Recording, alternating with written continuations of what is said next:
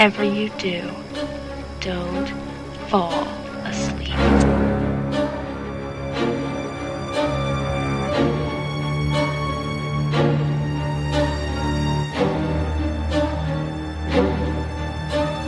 I'm scared to close my eyes. I'm scared to open them. I'm gonna die out here.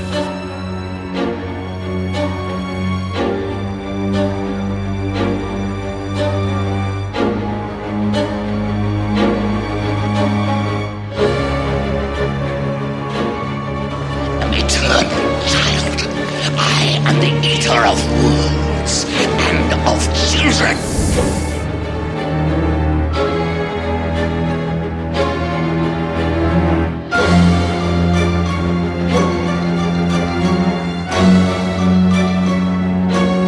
Have you checked the children?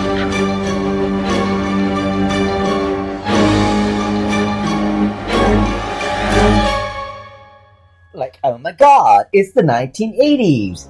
With the Literary License Podcast retrospective of 80s horror films, with your co-hosts, Joe Radazzo, Vicky Ray, John Wilson, and Keith Shago, keeping everything tubular and rad.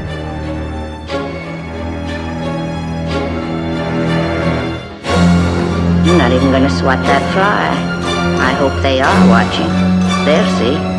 They'll see and they'll know. And they'll say, she wouldn't even harm a fly. I'm your number one fan. Hello, welcome to the Literary License Podcast since the 80s, where we're doing our 2-for-1 80s films, and today we'll be covering Dead and Buried and The Uninvited. And before we get started, let's find out who's with us today. We got Vicky Ray with us. Hello, Vicky. Hey, everybody.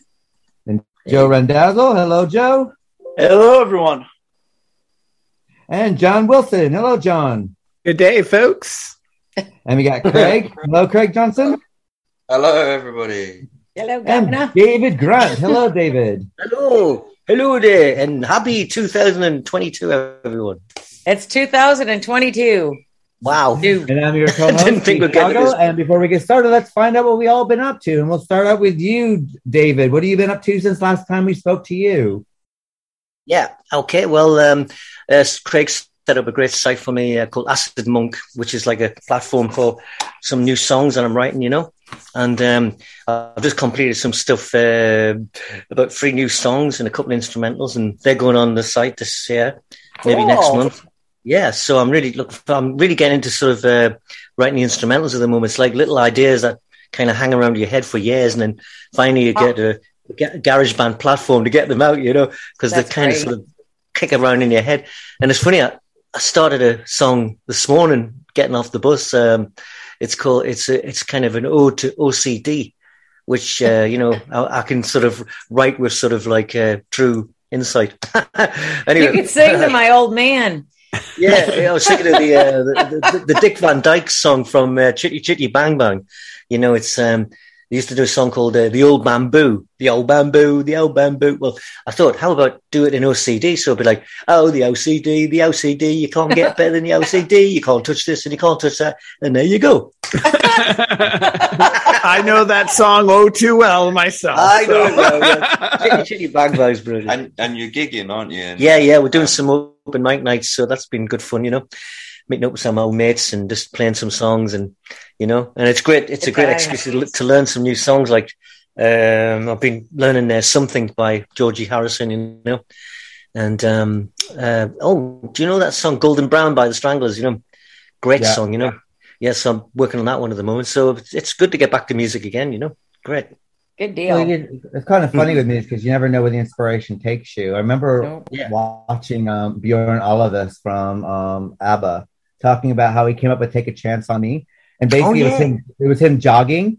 So take a chance, take a chance, take a chance. The way that he jogged, that's where that inspiration came from. The rhythm, interesting. Yeah. That's good. That's cool. Right. Cool.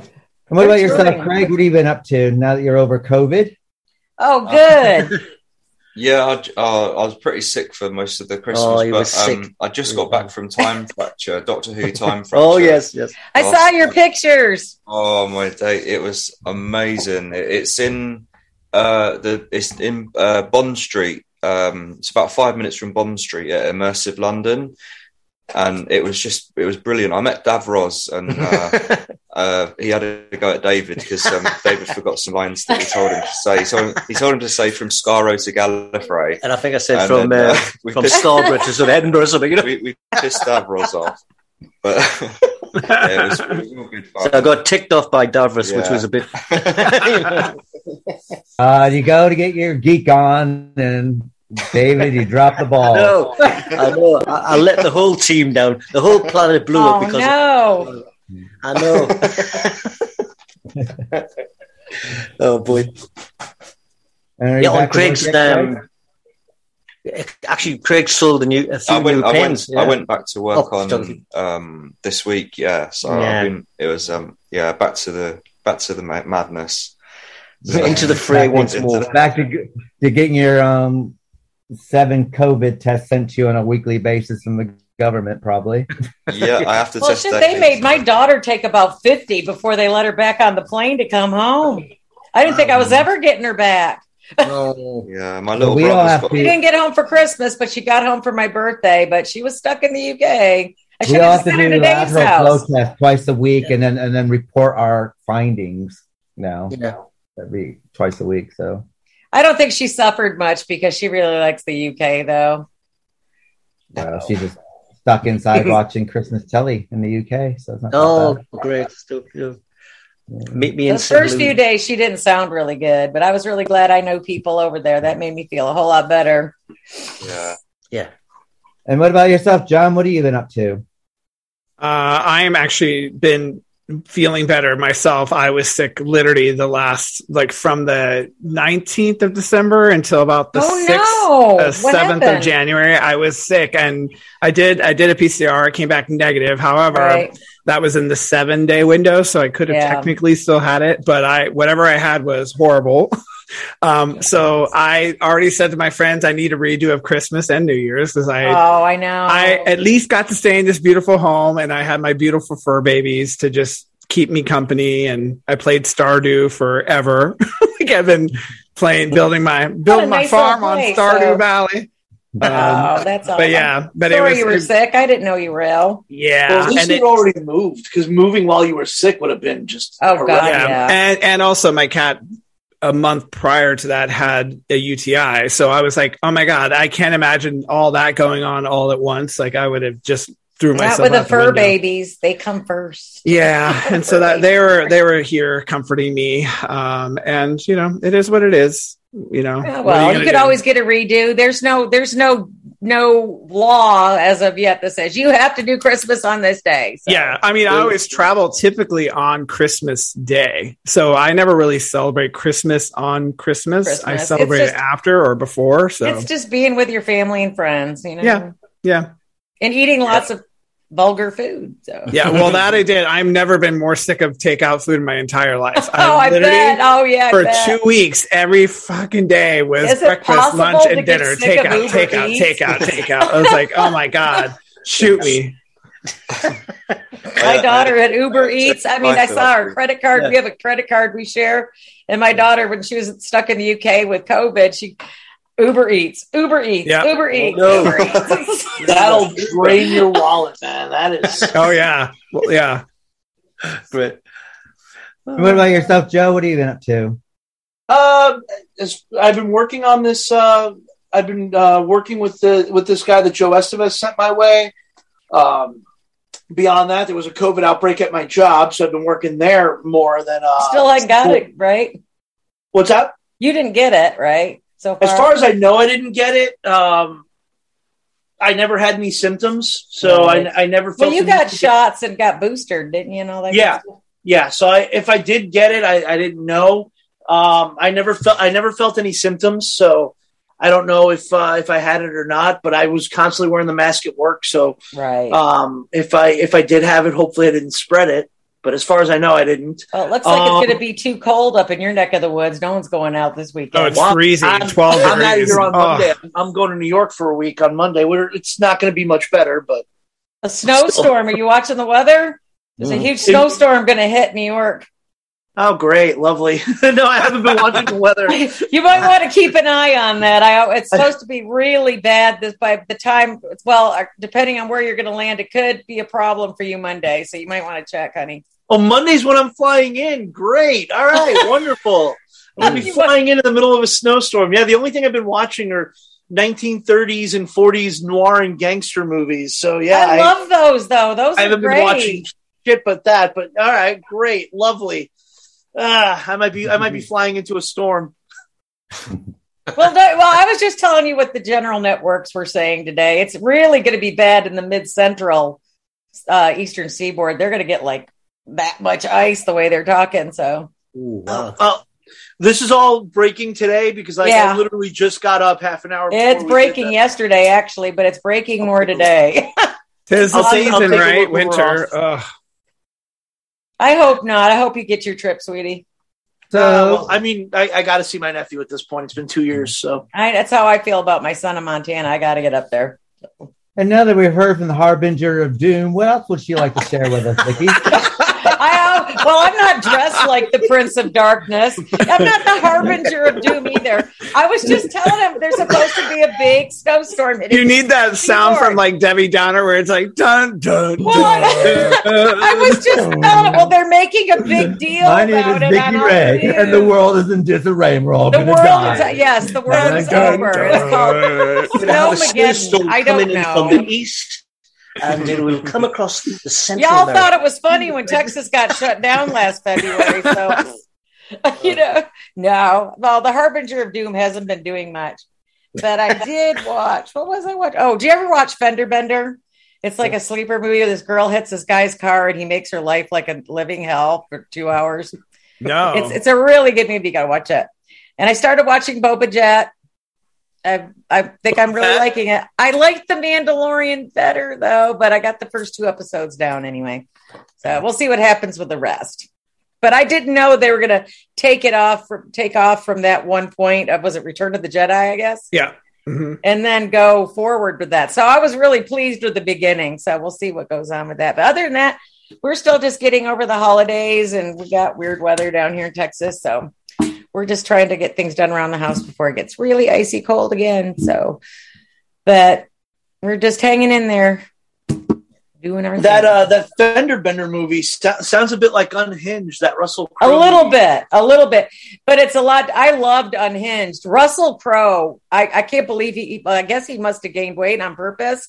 Whereas he's always been a little. No, he doesn't gain weight on purpose. He just gains weight. He's just portly. He loses weight on purpose, but he just gains weight normally. Well, if you get a chance to see it, he is such a bloomin' asshole in this movie. Oh, it's just nonstop. I mean, this guy, so she beeps at him. And I actually, ever since I seen that movie, I don't lay on the horn like I used to because you really don't know who's in front of you. I mean, this is Texas. Usually everybody's packing. They'll probably get out and shoot all your tires out if you piss them off too much, So that movie's really good, though. I really enjoyed that movie. I know, but Road Rage is so 2000. I mean, let's come on. Death Race 2000. I like Death Road Race Rage is so 2000. So. But they're all takeoffs. Well, personally, I haven't been up to a lot. I've been off work for this week, and I'm off work next week. So I've been getting all the editing out of the way and out finally. Getting time off. Yeah, it's my first 2 weeks off in 2 years, sort of thing. So. It's been a while, hasn't it? It's been a long 2 years. No more COVID war, no more anything. I'm going back to my normal job when I go back. So I'll be working back to my 9 to 5 situation again. So going back to 9 to 5. Yeah, there you go. You're gonna get Dave going. David will be your first customer. I will, yeah. I've got a nice polka dot dress, and I can put it on and go, I'll be waiting. I really want selfies, Dave, when you get that polka dot dress on there, buddy. Well, besides that, I mean, I've just been watching a bit of television. I'm caught up with, Cobra Kai, which I love. Oh, what did you think of Cobra Kai? I loved it. Yeah. I can't wait for the next season. Yeah, another one's coming. That's good. Cool. Titans. Finally got through season 3. Loved it. I'm a DC person. I'm not I really gotta a find. Marvel Well, I person, was really so I'm more disappointed DC with person. Eternals. I won't say I wasn't happy with it. I like Titans. If you've not watched Doom haven't Patrol, seen I Titans love yet. Doom Patrol is really good too. Yeah, I mean, Doom Patrol. I gotta start watching. I'm in the middle of that. the last season of that at the moment, which I'm really enjoying. So, Is Doom Patrol good? It's good. I love it. I think it's hysterical. It's you kind of have to watch it and be like, what's going on? Because each episode takes you in different directions. You're like, what the hell is going on? It's one of those, it's hard to follow when you first get into it. And then you're like, okay, now it makes sense. Gotcha. They're all anti-heroes. So they're like, they don't want to be heroes. Every time they're like, I love come the boys. save someone. And they're like, fuck you. I don't want to even do this. I don't even know why I'm here. I'm waiting patiently for the boys to have their next season. I love the boys. I can't wait for that to come back out. Yeah. And I own Yellow Jackets, so I'm gonna give a shout out to that. Must see television. Juliette That's what I Lewis, was Christina told. Ricci is bloody fantastic. Sort of thing. I heard it was an excellent show. And Cruel Summer, which is available on Amazon at the moment, which is getting a second season. That was brilliant as well. So I'm catching up on this and that, and I think I just started watching Cheers on the second season of that, basically, and basically. Yeah, the first season was like, well, it's great to be a cheerleader. This one's like, one of us is a sexual predator. And this one's like, this is the person turned on this one. So, yeah, a lot's happened in the 2 years of that cheerleading competition, which is a good docu-series, which is interesting. If you I want to watch that because I watched the first season going, oh, my God, I couldn't believe I got into it because I usually don't watch docu-series. And then now what happened with all that, oh, my God. What, cheerleaders? Yeah. They got really popular. They hit like all the big time, and then it all went to shit. So yeah, it's quite good to watch. It's good. I mean, I think I'm on episode 6 at the moment. So I was watching. I don't know how you find time. While I was editing today, sort of thing. So. I mean, that type of stuff you can put on the background because it's them competing, and you get to know the different personalities and stuff. So like that is like an easy watch. That's all. Like I got Dark Shadows on when I'm doing my housework. Yeah, I did when I do my editing. I watch Dark Shadows, but now I'm finished with all 48 episodes that we're doing this month. I thought I know. That's why I was asking you. I'm like, how many episodes did we do this month? Because I'm like, we got behind. So. Saying that, I'm enjoying it though. I did today. I edited 8 hours and done the EG Daily interview that's out, which I think everyone should be happy with. Something to listen to. Yeah, I'll listen to it when we get off. Yeah, I saw the link right before we came on here, so I'll listen to it later on. Oh, that was a good interview, hands down. Anyway, so I knew it was going to turn out good. She's an awesome person. Yeah, she's sharing it left, right, and center, so she likes it. So that's even a better plus. That's good. That's good. Like she's such a sweetheart.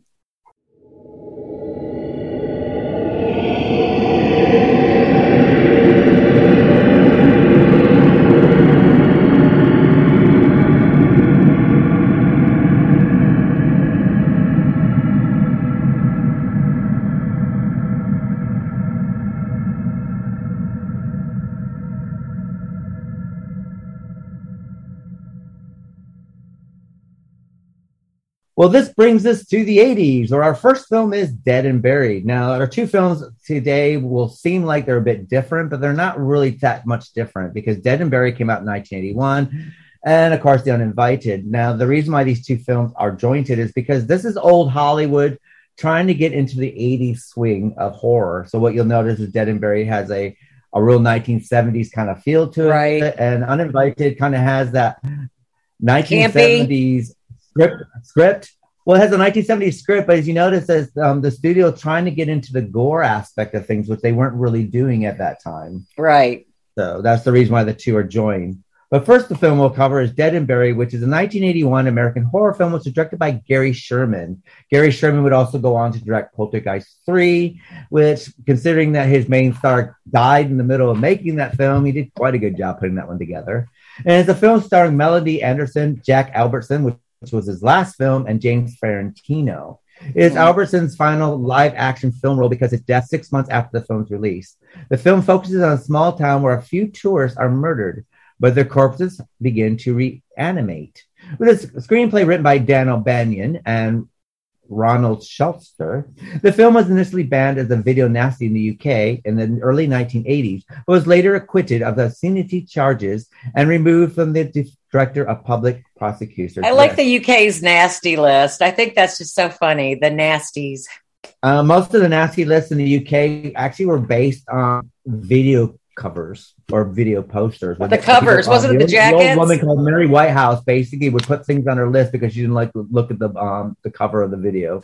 She's like, it's got to be bad. Sounds like a Tipper Gore kind of thing. She used to try and petition for Doctor Who to be taken off the air in the 70s. I don't know why. It was very harmless. She called it too violent for the kiddies. Oh God, man! She clearly hasn't played Grand Theft Auto.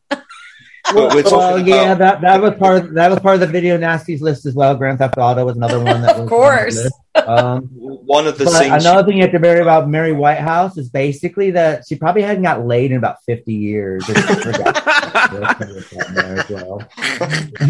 Well, Dead and Buried, the film made little money at the box office, but did receive praise from critics regarding Stan Winston's special effects and Albertson's performance. In addition to the film being subsequently novelized by Chelsea Quinn Yatro, the film has attained a cult following in the years since its release. And I have to admit, Dead and Buried is probably one of the best movie posters of all times. So we're going to do a cut to the trailer, and we'll be right back to discuss Dead and Buried by Gary Sherman. This is the road to Potter's Bluff. Maybe you've been there. Clean, picturesque, full of old-fashioned friendliness, the kind of town everyone likes to visit. This is the road to Potter's Bluff.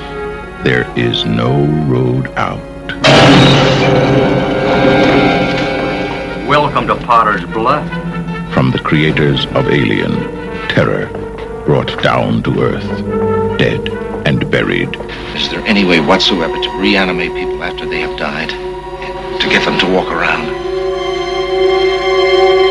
That guy, the one you came to see me about last week, the one that died after the car wreck. Yeah. I just saw him. Man, he's dead. The same guy. Welcome to Potter's Bluff. When you die, you expect to remain dead and buried. You had a very close call. Just lie still. I'm gonna give you something. It's gonna make you feel even better. When you die in Potter's Bluff, expect the unexpected. From the creators of Alien, dead and buried. It will take your breath away. All of it. Dead and buried.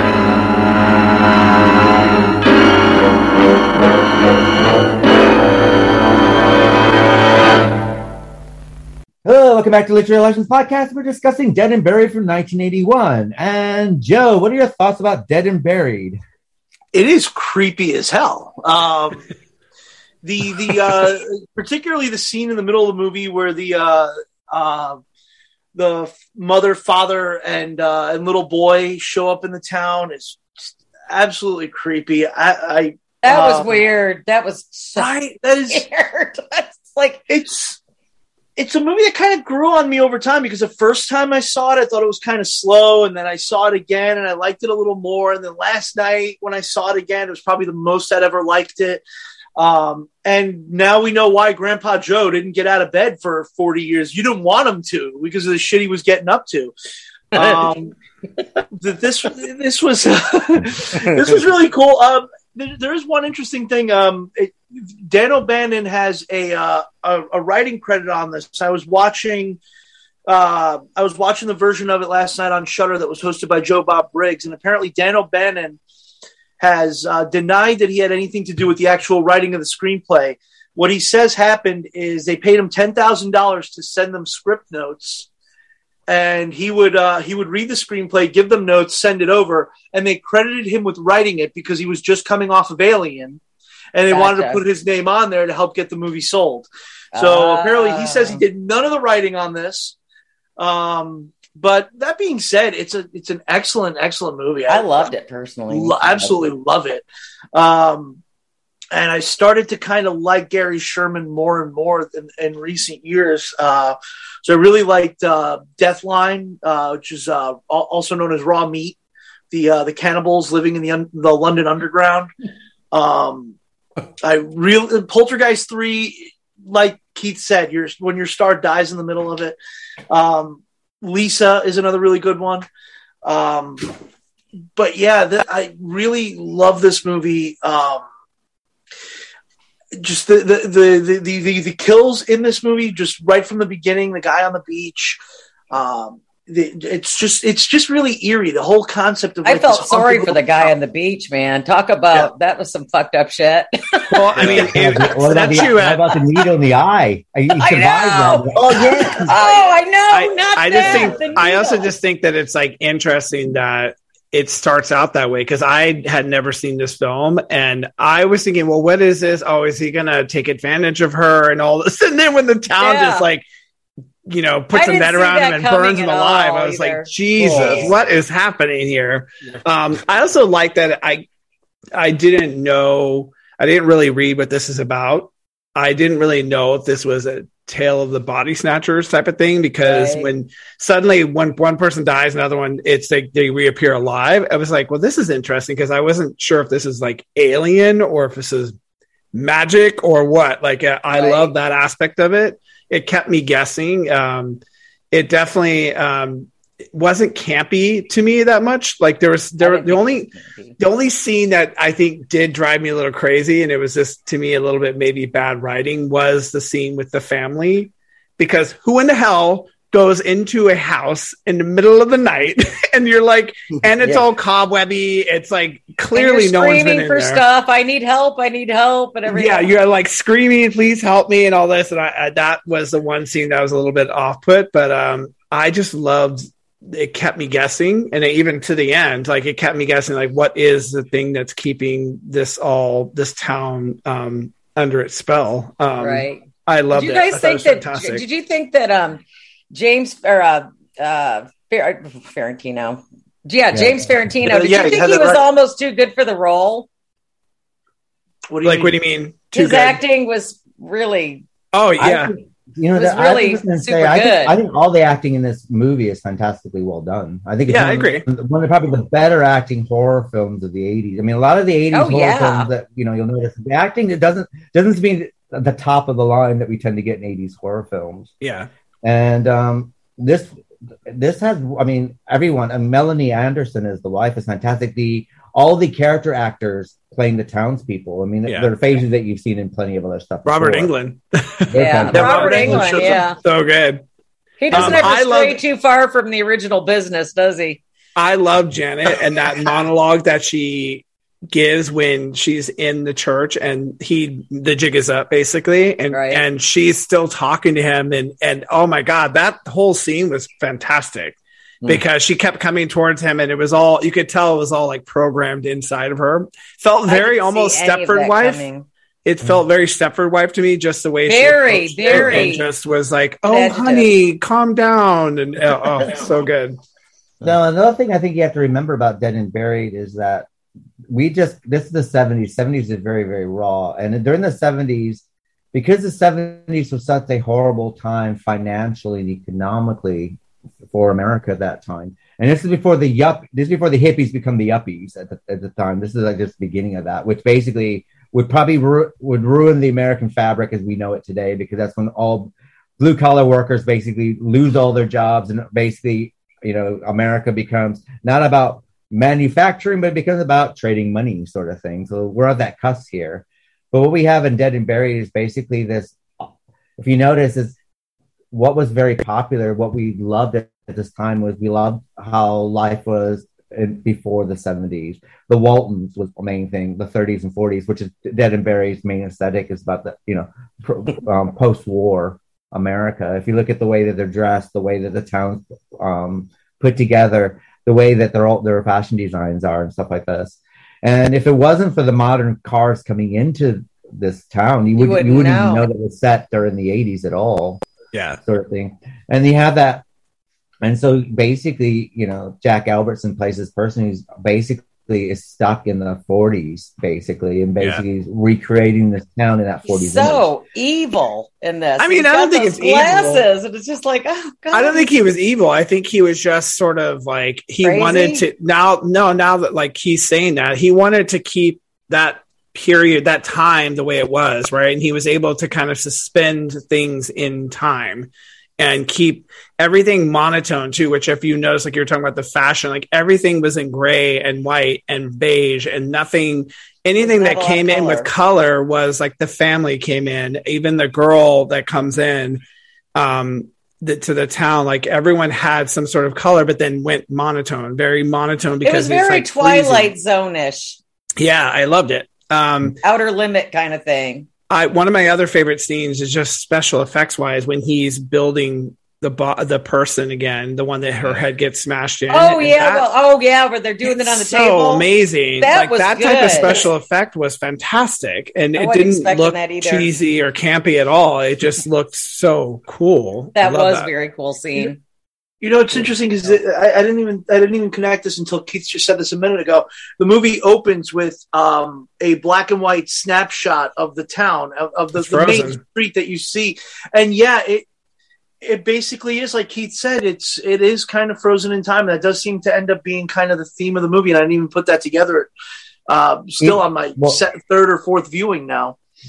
But even look at the way that it's filmed as far as the film stock is. The film stock used is very grainy. Even if you get the Blu-ray, it's a very grainy film stock. It's a very 70s kind of late 60s film stock that they're using. You think it's purposeful? I think it's very purposeful because the thing is that even when you get the Blu-ray or they try to clean up, they can't clean the film up, sort of thing. Yeah. And it's not because digitally, it's just the way the film is. It's a bit like when you watch The French Connection or Serpico or one of those films in the 70s that has that grainy film. And even when you get it on Blu-ray, it keeps that, it's not made to have this shiny 80s kind of gloss over it. Because glossy films in the 80s become very, very glossy, which we'll see in the next film. 80s definitely has a distinctive look. You always know when you see an 80s film or even a 90s film for that matter. What decade that movie was made in? That's almost any movie. But Hollywood also in the 80s, you have to remember, were covering up a lot of things. They had to make everyone look a lot richer and a lot cleaner and a lot a different way. Because they didn't want, 70s was full of realism. Whether you're looking at TV sitcoms, whether you're looking at Good Times, the Jeffersons are all in the family, and it's all the hell. Everyone lived very, very poorly. Movies, Serpico, The French Connection, 70s films, and stuff like this. Yeah. Then, realistic. Basically, and then what happens in the 80s is all of a sudden we have a new hyper reality of what America and what the world wants to see. They don't want to see real life anymore. So we get things like Dallas Dynasty. Yeah. If you notice your Knots Landing. All of a sudden, it's like the Cosby. Everyone's very, very rich. Everyone's living in huge homes. Everyone's very, very cosmetic. Well, the 80s was like, what does the saying go? Nothing succeeds like excess or something. Yeah. And basically, it was showing that, society that all of a sudden now we're all middle America. We're all middle class, which wasn't the case at all at that time anyway. I mean, basically, it's just a facade that was, it was a marketing campaign, basically, that this is what we are, sort of thing, even though the reality is probably, like most Americans go, most people ask me about America and they go, I watch America, I watch Friends and stuff like that. I go, well, actually, if you want to see real America, you're probably more like Roseanne than it is like Friends. More people like Roseanne than there are a bunch of 20-something living in a flat that they can't afford in Friends, sort of thing. Well, when women started watching like Sex in the City and how glamorized, like, first of all, it is fantasy. Right. There's no way in hell a struggling writer can afford Manolo Blahniks every fucking week to get a pair of shoes. Not a chance in hell. $500 shoes. Yeah. And then all of them, just their lives, like you see them doing more things together than then how are you working? Like, you're always together. How do you work then if you're not supposed to think about those things though? But women saw that as like, oh my God, it's New York City. And that's what New York City is. And it just that feeling of glamorous living and like, lo and behold, you come here and you see someone taking a dump on the subway and you're like, oh, nope, that's not Sex in the City. Depends on which train you're on. Which neighborhood are you in? What city are you in? Yeah. You should have been in Newcastle in the 80s. And I also think that's probably the reason why Dead and Buried didn't do fantastically well at the box office as well, because the viewing was changing. You also have to look at the pacing of this film as well. Yeah. MTV will start taking off, and the pacing starts becoming a bit more fast edited, and things start moving at a more faster pace. And as a Dead and Buried kind of works at its own pace, sort of thing. It does feel like it's hard to believe it's 1981 because it does feel like a 1977 film. I don't know. It screams 80s to me. I don't know. But there was something about every time I turned this movie on, I was like late at night and I kept falling asleep. It's like, damn it, I fell asleep during this movie again. Well, it's 1981, so it's very early in the 80s. So it's, but I don't. It didn't seem 70. You know what screams 70s to me? I spit on your grave. This just didn't. I get what Keith is saying, because you kind of have that small town. I'm glad that they didn't take a traditional approach, meaning like an actual, town cul-de-sac, that they picked like a coastal town, and it just made it also feel like an island in a way. Like it felt trapped. I felt at times when I'm watching it. It was isolated, that's for sure. Yeah. Yeah, I felt like it was people were getting lost in this fog of coming to this town, then they end up there, or they're there for mysterious reasons. And you can't really do that to me in a suburb. Like you can't really, put that in there. And that's to me also maybe what made it feel more 70s and 80s, because 80s would have felt like small town. It definitely has supernatural in it. I mean, how was he making these people regenerate? They don't really tell you anything. And why does he kill so many people? Is it because he wants to enlarge his family? Is that what he's doing? I think he has to, in order to, he has to create a tragic kill in order for the spell to work. And so is that why?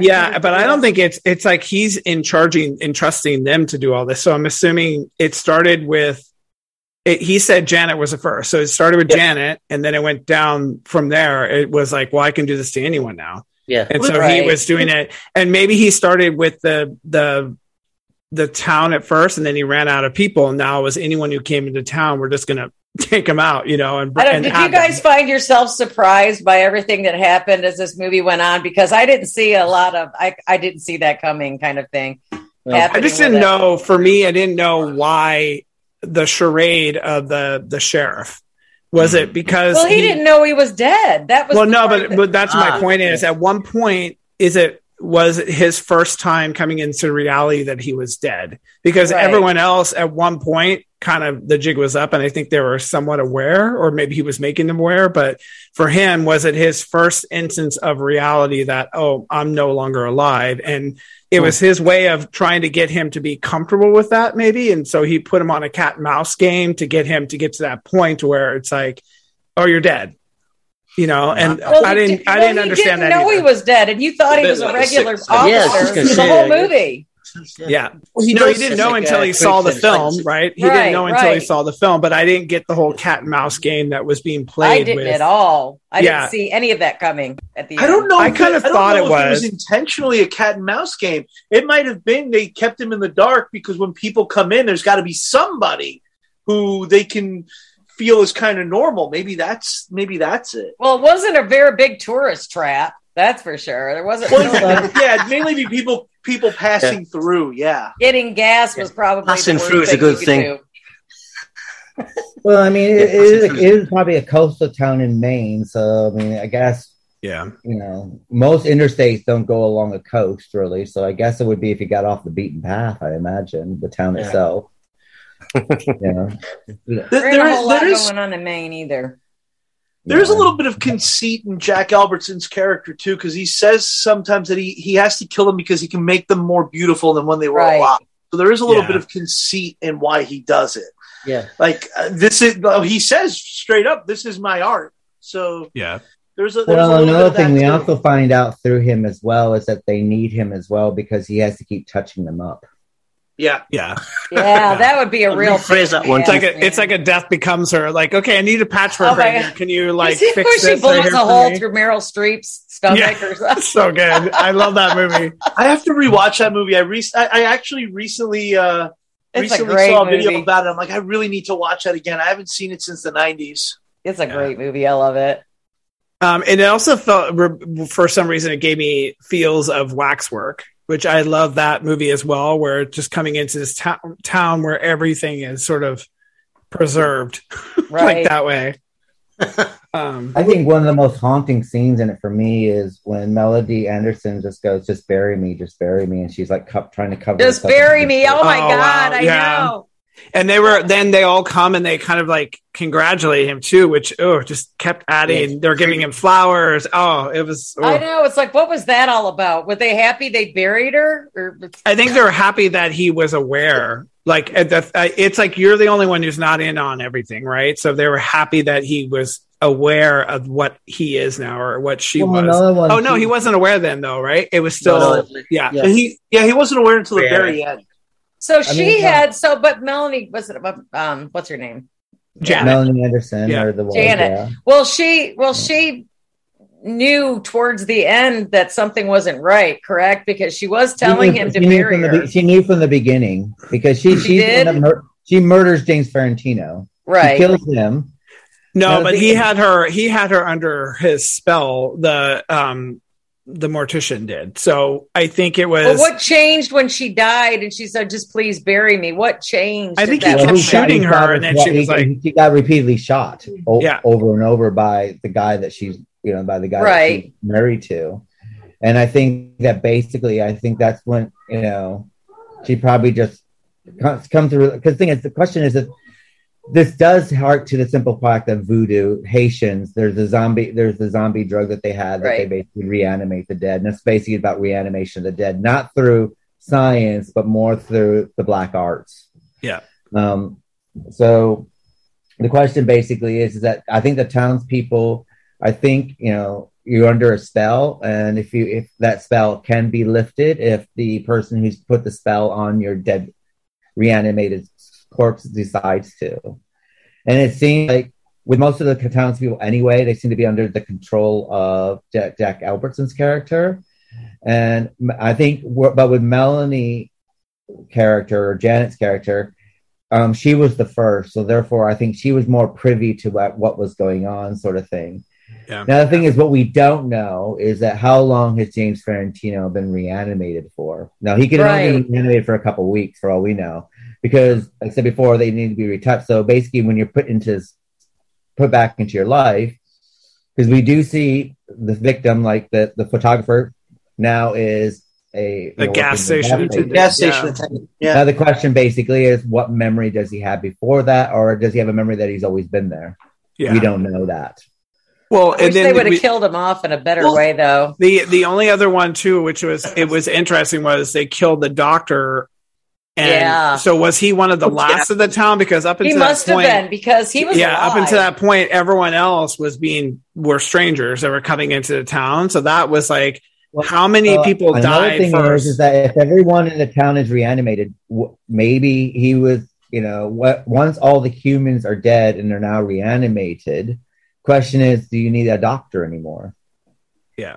So the doctor would be the last person you would basically need in your town, because there's no one alive to get sick anymore. So once you get rid of colds and flus and all the other stuff, you don't really need a doctor there anymore. So it could be he got a bit too close to the truth, but it seemed like, it seemed like basically everyone was a pawn on this chessboard, and basically the god is Albertson's character, basically. Yeah. And so I would sit there. And now another thing is, was Albertson killing people all the time? Probably not. I imagine. Who's going to fix him up? He's dead. Well, no, he fixed himself up. No, he was gobbing on lipstick and stuff like that. It's just like, well, this isn't going to end well. Oh boy, it's a bit like didn't he embalm himself? Like he shoved up in his he embalmed himself, and he brought himself. He's good. He was bringing himself back. Talk about multitasking. Yeah. I think that's also what gave him more power, because up until that point, I think if you notice, when he gets shot by Sheriff Dan, that's when everyone starts to crack, and you could see they're now falling apart, right? So maybe his mortal body is what keeping them like the way they are. So because then when he comes back, he's fine again. So he's literally patched himself up and he's like, see, I needed you to do that. So now he's even more powerful because he's an undead, basically, you know? Well, we also saw the young guy as well with touching himself up as well. Yeah. That's right. I was wondering what he was doing. I didn't catch that. I did. You know. Now, I imagine probably, you know, as I see the reason why they were killing tourists, I don't think they were killing every tourist that came through. I think basically, from repeat viewing, is that basically the older people that died, as they were dying, he was reanimating them anyway. Yeah. So basically, they weren't being murdered, and as the townspeople were dying, they probably were being reanimated. I imagine that when the photographer became the gas station person and different key roles within the town. Now, the thing is, you have to keep a town running and a town working. And I imagine that maybe the gas station person previously basically might have died out of town, or basically is that they tried to bring him back, but maybe it didn't come back successfully. So they had to replace this person because you need this role in your town, sort of thing. So maybe that's the reason why they were killing some of the tourists coming through, because they needed someone to replace someone that didn't come back as they planned or was missing or whatever, to replace vital members of your community, quote unquote. So that's how I kind of looked at it. Yeah, like in chess, you know, where a pawn can become a queen or another piece, like, you know, and it's like, well, not very good. I also kind of wondering if, I also think he didn't bring some of them back because, like, remember the older woman that he was working on? I didn't see her, so I think he was like, I'm going to give you that piece because you live too long. You're good. Like, you don't need to, like, you know. Or does he bring her back later on, which went outside the sheriff knowing, sort of thing? Yeah, you know, sort of thing. I mean, you know, I don't know how many reanimated corpses needed piano lessons because she was a piano teacher, but who knows? Maybe need any plasters in that town, because I mean, I could always reanimate myself and, you know, kind of do it. The question basically also is the kids, are the kids reanimated? Or because he does kill the family, and they got away, didn't they? No, they drove off a cliff. They drove off a cliff. They died. Yeah, because remember the redhead was there with them at the cemetery, so the family was there. Oh, that's right. Okay, I had nothing. So that means that the kids are reanimated. So now we have a classic town with kids who are never going to age. Right. Well, yes. Okay. So because the one kid, there was only one kid in that entire film. Most of them were teenagers. Remember? Right. And one of my other favorite scenes is when Dobbs is like, "Oh, hey, sheriff, are you looking for whatever his assistance is, like his marijuana?" Like it's hidden behind him. It's all, I'm just joshing him. I love that. It was cute. I love the banter. Right at the beginning. Yeah. Well, the thing is, you say that, but you have to remember we do visit Janet's classroom where Janet's giving a course on witchcraft. Right. And that's school. That's right. Yeah. What about the police secretary? By the way, that was such a normal lecture. By the way, yeah, it was like, you know. Yeah.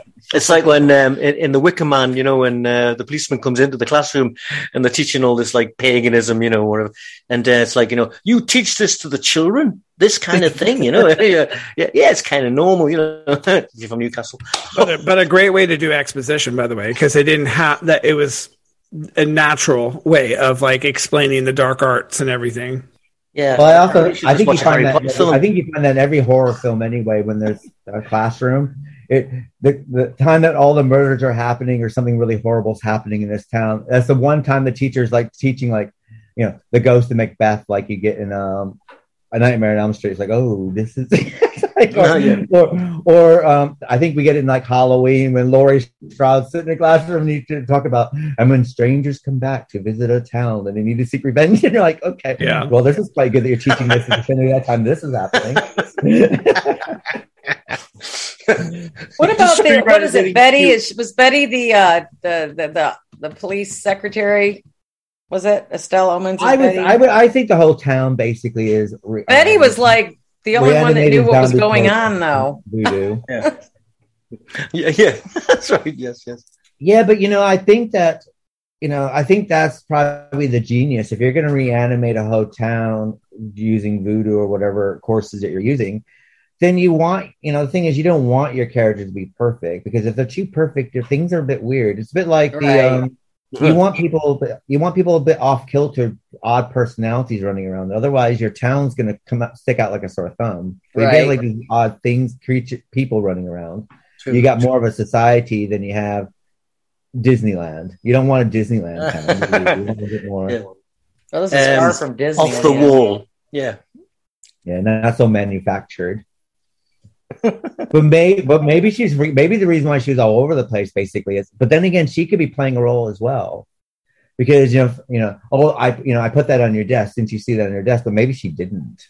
Maybe this is to get him into the realization that maybe this is all a game to get him to realize exactly. I thought zombies didn't have free will.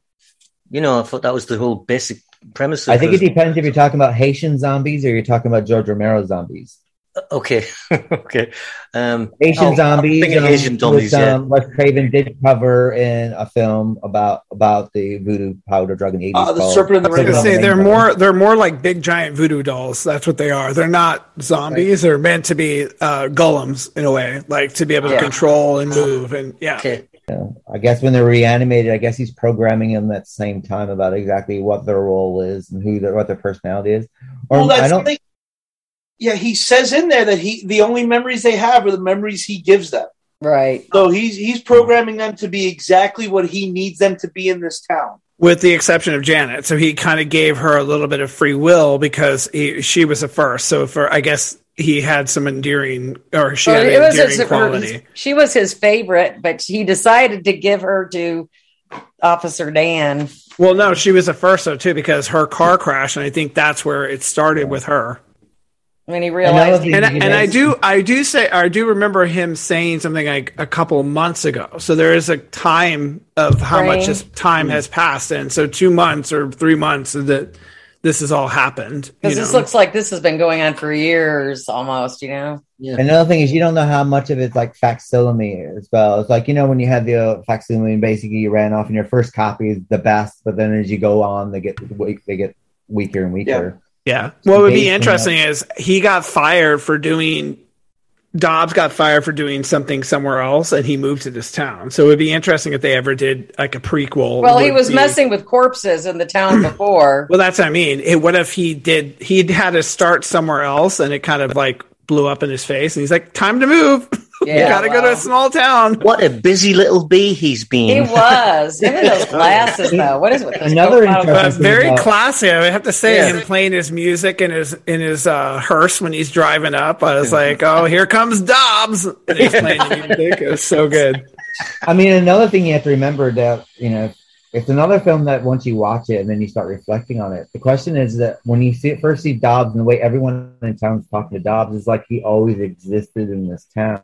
It's only as James Florentino's character starts investigating more in it, and then basically comes up that Dobbs hasn't been in the town that as long as he remembers. So you also have that as well, that basically, that you're under the impression that everything's this way, but then as he starts unraveling this mystery, you're going to find out that basically everything that you thought that you knew, you don't really know, because, James Florentino's realized that Dobbs, when he mentions Dobbs has always been in town. There's never been another, mortician in this town except for Dobbs. Yeah. And we later find out past movie when basically he gets some information through that basically, Dobbs hasn't always been in this town. What's going on here?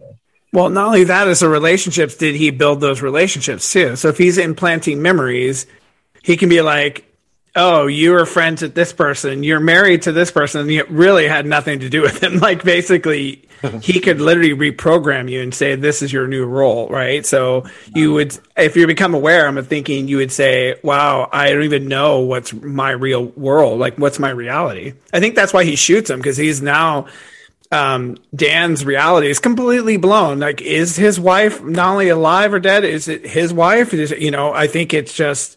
also, I think that I don't think Dan's personality or everything's found out because he's solving a case. I think basically that they're giving him information to make him solve his own case. I mean, why? What was the purpose to? I didn't understand that either. I didn't understand the cat and mouse part of it. Because basically, at some point, he needs to come to realization of what he is. And the thing is maybe he does this with all the townspeople, sort of thing, that maybe you have to let them figure it out, because if you don't want information overload, and you need to have acceptability to make sure that someone works at their whole capacity, and you're going to have control of them. You got to have, it's like you cannot hypnotize a person who does not want to be hypnotized. You have to make sure that they're able to have some acceptability to it. So basically, in order for him, it'd be 2 or 3 months, and touch-up time's going to come for good old Sheriff Dan here. Because if you look at the way the film is structured, sort of thing, is that, it's kind of like, why did the first corpse need to be found in that sort of, why didn't they just take him away to be reanimated? No one would have been the wiser. But no, we need to have this mystery sort of thing. Why is it important that he gets this bit of film that the students apparently have been working their time on? Why does he need to have it developed when we know that he needs to see this film anyway? Yeah. Why do and if you look at the way things are in the film and the way that it unfolds, he's basically on this destiny plan that he can't get off of, sort of thing. And I think everything's pre-planned for him. And then by the end of it, basically, like, he's trying to dig his wife back into her grave and trying to dig her out, and his hands get ruined. By that time, he's come to a realization of what he is. And of course, he goes, and that's where we get the ending of it. Yeah, there's this thing called scotoma, where you only see what you want to see. Yeah. And it seems to go through the thread that goes through the movie like that. And I was thinking about that. Like, it's quite interesting. Like, I think, get this. This is another theory where, like, the whole world's already gone, and it's just our ego that keeps us locked into this scenario, So it's almost like we just create other people to basically a soundboard to kind of talk out our ideas now, So you invent all these scenarios. Maybe in a sense that's what the zombie thing is. The guy's got somebody who are compliant, but only to a certain point. Yeah. Well, imagine, by the way, having everyone sort of be compliant. You want someone to kind of poke around to make them feel alive. Like, imagine if you're the only one alive and you're like, okay, everyone is like, hey, Mr. Dobbs, how are you? Hey, Mr. Dobbs, how are you? And it's like, oh, crap, I want something. And he uses him as a way of, okay, I'm going to use you to, because he is a detective. So in a way, it's like he is going to put him on a mission to solve something, and it gives him something to do. Oh, wait, you got a murder? Oh, okay, let's go on a so it's like, is he creating his own entertainment? That's what I was also thinking. What about Lisa Blount? Was she pigeonholed into a certain characterization back in the 80s or what? She's always playing the bad, sexy girl, She was great, sad because she commits suicide in real life about 6 years after this. Did she really? If anyone was to ever redo this film, I immediately thought of what's her name from plays Harley Quinn. She looks so much like her. It's driving me crazy. Oh God, let me look. That's going to drive me nuts. Yes. Hugo Weaving. She was in The Wolf of Wall Street. Yes. Yeah, Margot Robbie. So if Margot Robbie ever played, she looked just like her. And every time I was seeing the scenes, I was like, "This looks like Margot Robbie." And she's kind of the badass, sexy girl now. Yeah, Harley Quinn. Yeah. I love Harley Quinn. Did Blount die like many years after this? Like 6 years. I thought she was. I thought she was released until the 90s. That's sad. That's really sad. It came across my feed the other day. She died October 25th, 2010. Oh, it's 2010. Oh, okay. Because Amazon's got it like 1989 or something. Because I was watching it on Amazon. And, when they come, you can put the thing on where it comes up with like all this tidbit information.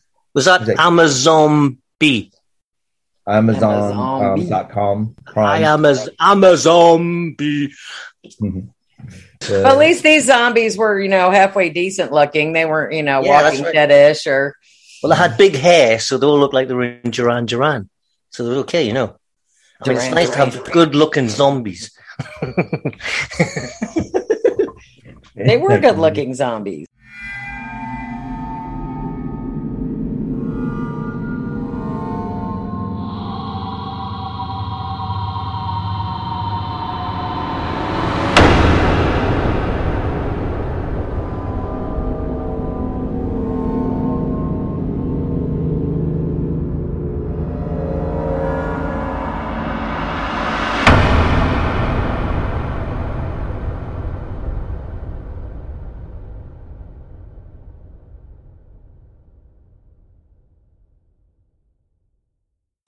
Yeah. So let's on a scale of 1 to 5. How many stars would you give Dead and Buried? Starting with you, Craig. How many stars would you give Dead and Buried? I'll give it a 4 zombies out of 5.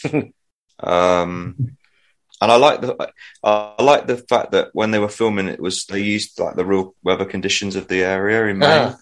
Like it wasn't. It was a lot of foggy days, and it was a genuinely like creepy movie, very gory. And I agree with what John said about the when he was rebuilding the corpse. I mean, it looked like it was beautiful. The skin and the shine and everything. It was just really cool. And no blemishes. No blemishes. And what about yourself, David? How many stars did you give it? Yeah, I mean, I'm recalling it now, and now that we've all been talking about it, and you pick. But what a way to start a movie, you know? Flip it out. I'll never become a sort of fashion photographer ever. No, but give it a 4, like Craig, you know, because it was good. And Potter's Bluff. Yeah, I think a 4 out of 5 zombie. I'm a zombie. 4 out of 5 zombies. 4 out of 5 definitely good-looking zombies. Yeah. And what about yourself, John? How many stars would you give this? I'm going to give it 4 stiff ones because it was fun. It was really fun. What I think I loved the most about it was the mystery to it, as well as I love that small town. Something is just off and feels off and you don't know what it is. I love that feeling that carries throughout the film. Where you lose me with one of them was that family. If they just took that family scene out, I think it would have been a perfect movie. It just went from really good writing to what the hell is this? Like the writing was just so bad in that one scene that I was like, why are they walking around looking for a fucking fuse box? Well, even the kid hits a backseat of a car and he's hurt. Seriously? I was like, why? This is one of those moments in parenting that people should just realize that when your kid falls or they hit something, if you react, they react. Exactly. So if they just ignored this kid, they would have been fine. And it was, so that made me, that whole scene was like there's a different way to get there. So you would have got 5 out of me if you would have removed that scene. I mean, it didn't help that he was a bit gingery either. So that doesn't help. The ginger. He just doesn't leave the gingers alone. The way the cookie zombie crumbles. Where they go. Well, the greater good. Yeah. How many stars do you give it, Joe? It's odd. I also give it 4, but it's odd because I'm on the opposite side of John because that scene is actually my favorite scene because maybe it's because I'm an old school horror guy and it's just everything about that was atmospheric and creepy. And yeah, it didn't make a lot of sense, but a lot of movies, a lot of horror movies that I love are kind of short on logic, but it's everything that I love about horror movies, or just that kind of eerie atmosphere. I absolutely adore it. That. Definitely eerie. Yeah. It's something to love. You know, yeah, it didn't make sense that scene, but God, I love this. I love that scene, and yeah, 4 stars for me because it was eerie and it's creepy Grandpa Joe. You know, he is creepy. It's a lot of fun. You like I said earlier, might be one of those movies where like the first time you watch it, if you go in expecting one thing, like understand the pacing of this, it's going to be a slow paced movie. It's a slow burn, but it's absolutely worth it. And the more attention you pay to it, the more it pays off, I feel like. So 4 stars out of 5. It's not perfect, but it's very, very not good. Perfect. That's good. What about yourself, Vix? Well, it's a good movie. It was like, I kept falling asleep here. So I was telling Keith last week, it's like, God, I kept trying to watch this movie. I keep falling asleep. He goes, well, stop eating edibles while you're watching it. So I'll have to give it 4 out of 5 edibles. I finally got through it and I loved it. Got to drink more Horlicks, Vicky. She's like, wait, they all died. Now they're back again. What the hell is going on? That's it. I've got it now. I figured it. Yeah, you give the Horlicks to the zombies. I thought that the acting was great it's one of the few horror movies where the acting was really. I think Craig's become a zombie. That's why I thought that maybe James Tarantino was almost too good for the part. You know, he was. He's such a great actor. It's a great night owl movie because I'm a night owl. I go to bed like 4 or 5 in the morning. This is the kind of movie that works best if you're watching it like 1, 2, 3 a.m. Yeah, and you can't get But to sleep. if you're a normal human being, you'd already be asleep by then. So your body's checking out on you. Me, I'm up. I'm up and ready at 1 a.m. So I'm throwing this movie on at 1 a.m. like it's nothing. Yeah, I feel like the mystery kept me going because there are some movies that we've. Well, I didn't expect a lot of what was going to happen, like the ending. I never saw that coming. Yeah. That's why I loved this movie so much. Good. I did not see that coming at all. Well, I'm going to give this 4.5 because it's one of those movies that a lot of people have seen. I'd sit there and say I have the movie poster because I think it's one of the best movie posters of all times. It's a nice, pretty cool poster. It's so iconic for me. And to be honest, that's one of the reasons why I watched the movie because there's that poster with the stone head on the on the coming out of the ground sort of thing. But yeah, I love it because I love the atmosphere. I love the slow burn of it. I love the guessing of it. Every time I watch it, I learn something new from it, and the acting is fantastic. And for me, it's just. There's very few films that this is up there with me, like with The Changeling is for me, or or The Omen. It kind of belongs in the Changeling category, kind of, sort of. Some of these movies, like The Changeling, is one of my favorite movies. Yeah, too. And it's one of those movies that could have been done so cheaply and so cheesy and so badly, because if if when you read the stuff on the back of the box, it should be very. But did they have to put the needle in the guy's only eye? Oh, dude, that was horrible. Yeah, the needle to the eyeball. That's why it lacks one edible. Yeah. That's why I never look through keyholes anymore, Vicky, somebody it's that needle to the eyeball that really that messes. I hate eyeball scenes. Like in, I do too. And I have to say that it's done so well because the eye is moving around when that needle's going in. You're like, they've done a good job there. I know, that's so cringe. It's so cringe. Stan Winston was especially proud of that effect. Yeah. He has one eye and they have to stick a needle in his eyeball. Come on, flipping it, give the guy a chance, It's like that scene in, I think it was... I felt sorry for that poor bastard for the whole movie. On Shen and Lou.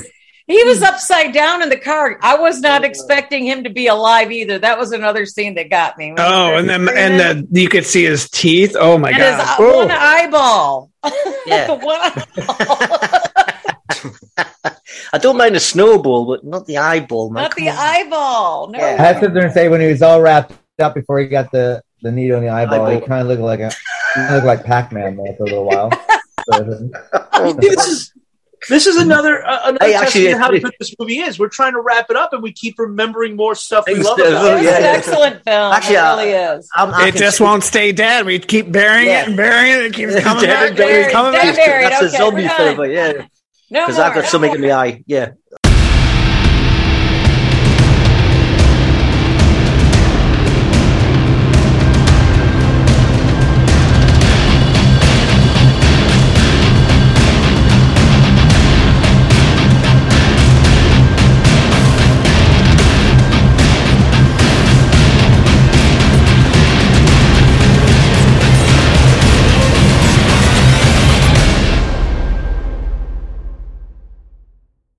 I got something in my eye. This brings us to our next film, The Uninvited, which is a 1987 American science fiction horror film written, produced, and directed by Graydon Clark, and starring George Kennedy, Alex Cord, Clu Gallagher, Tony Hudson, and Eric Larson. The film primarily takes place aboard a luxury yacht owned by a criminal multimillionaire and bound for the Cayman Islands, whose passengers and crew are terrorized by a mutant cat. Now, we're basically Dead and Buried kind of is an old film movie making. This is kind of something where basically the film has somehow stayed what probably would have been better suited for a 1970s film than a 1987 film. But what we'll do is come to the trailer and be right back to discuss The Uninvited from 1987.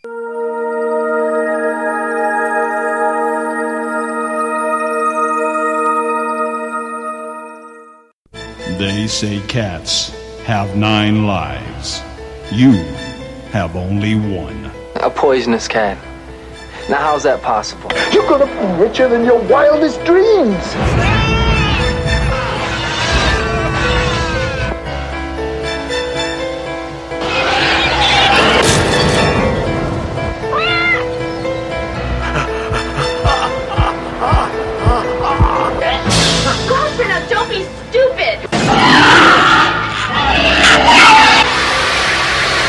Nothing's gonna keep me from getting to the Caymans.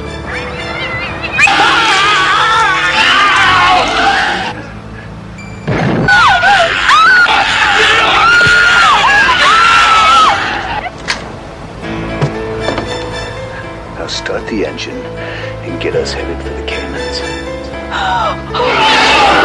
Things are gonna bite us, and we're all gonna die a horrible death. Uninvited, starring George Kennedy and Alex Cord. You'll never look at a cat in the same way again.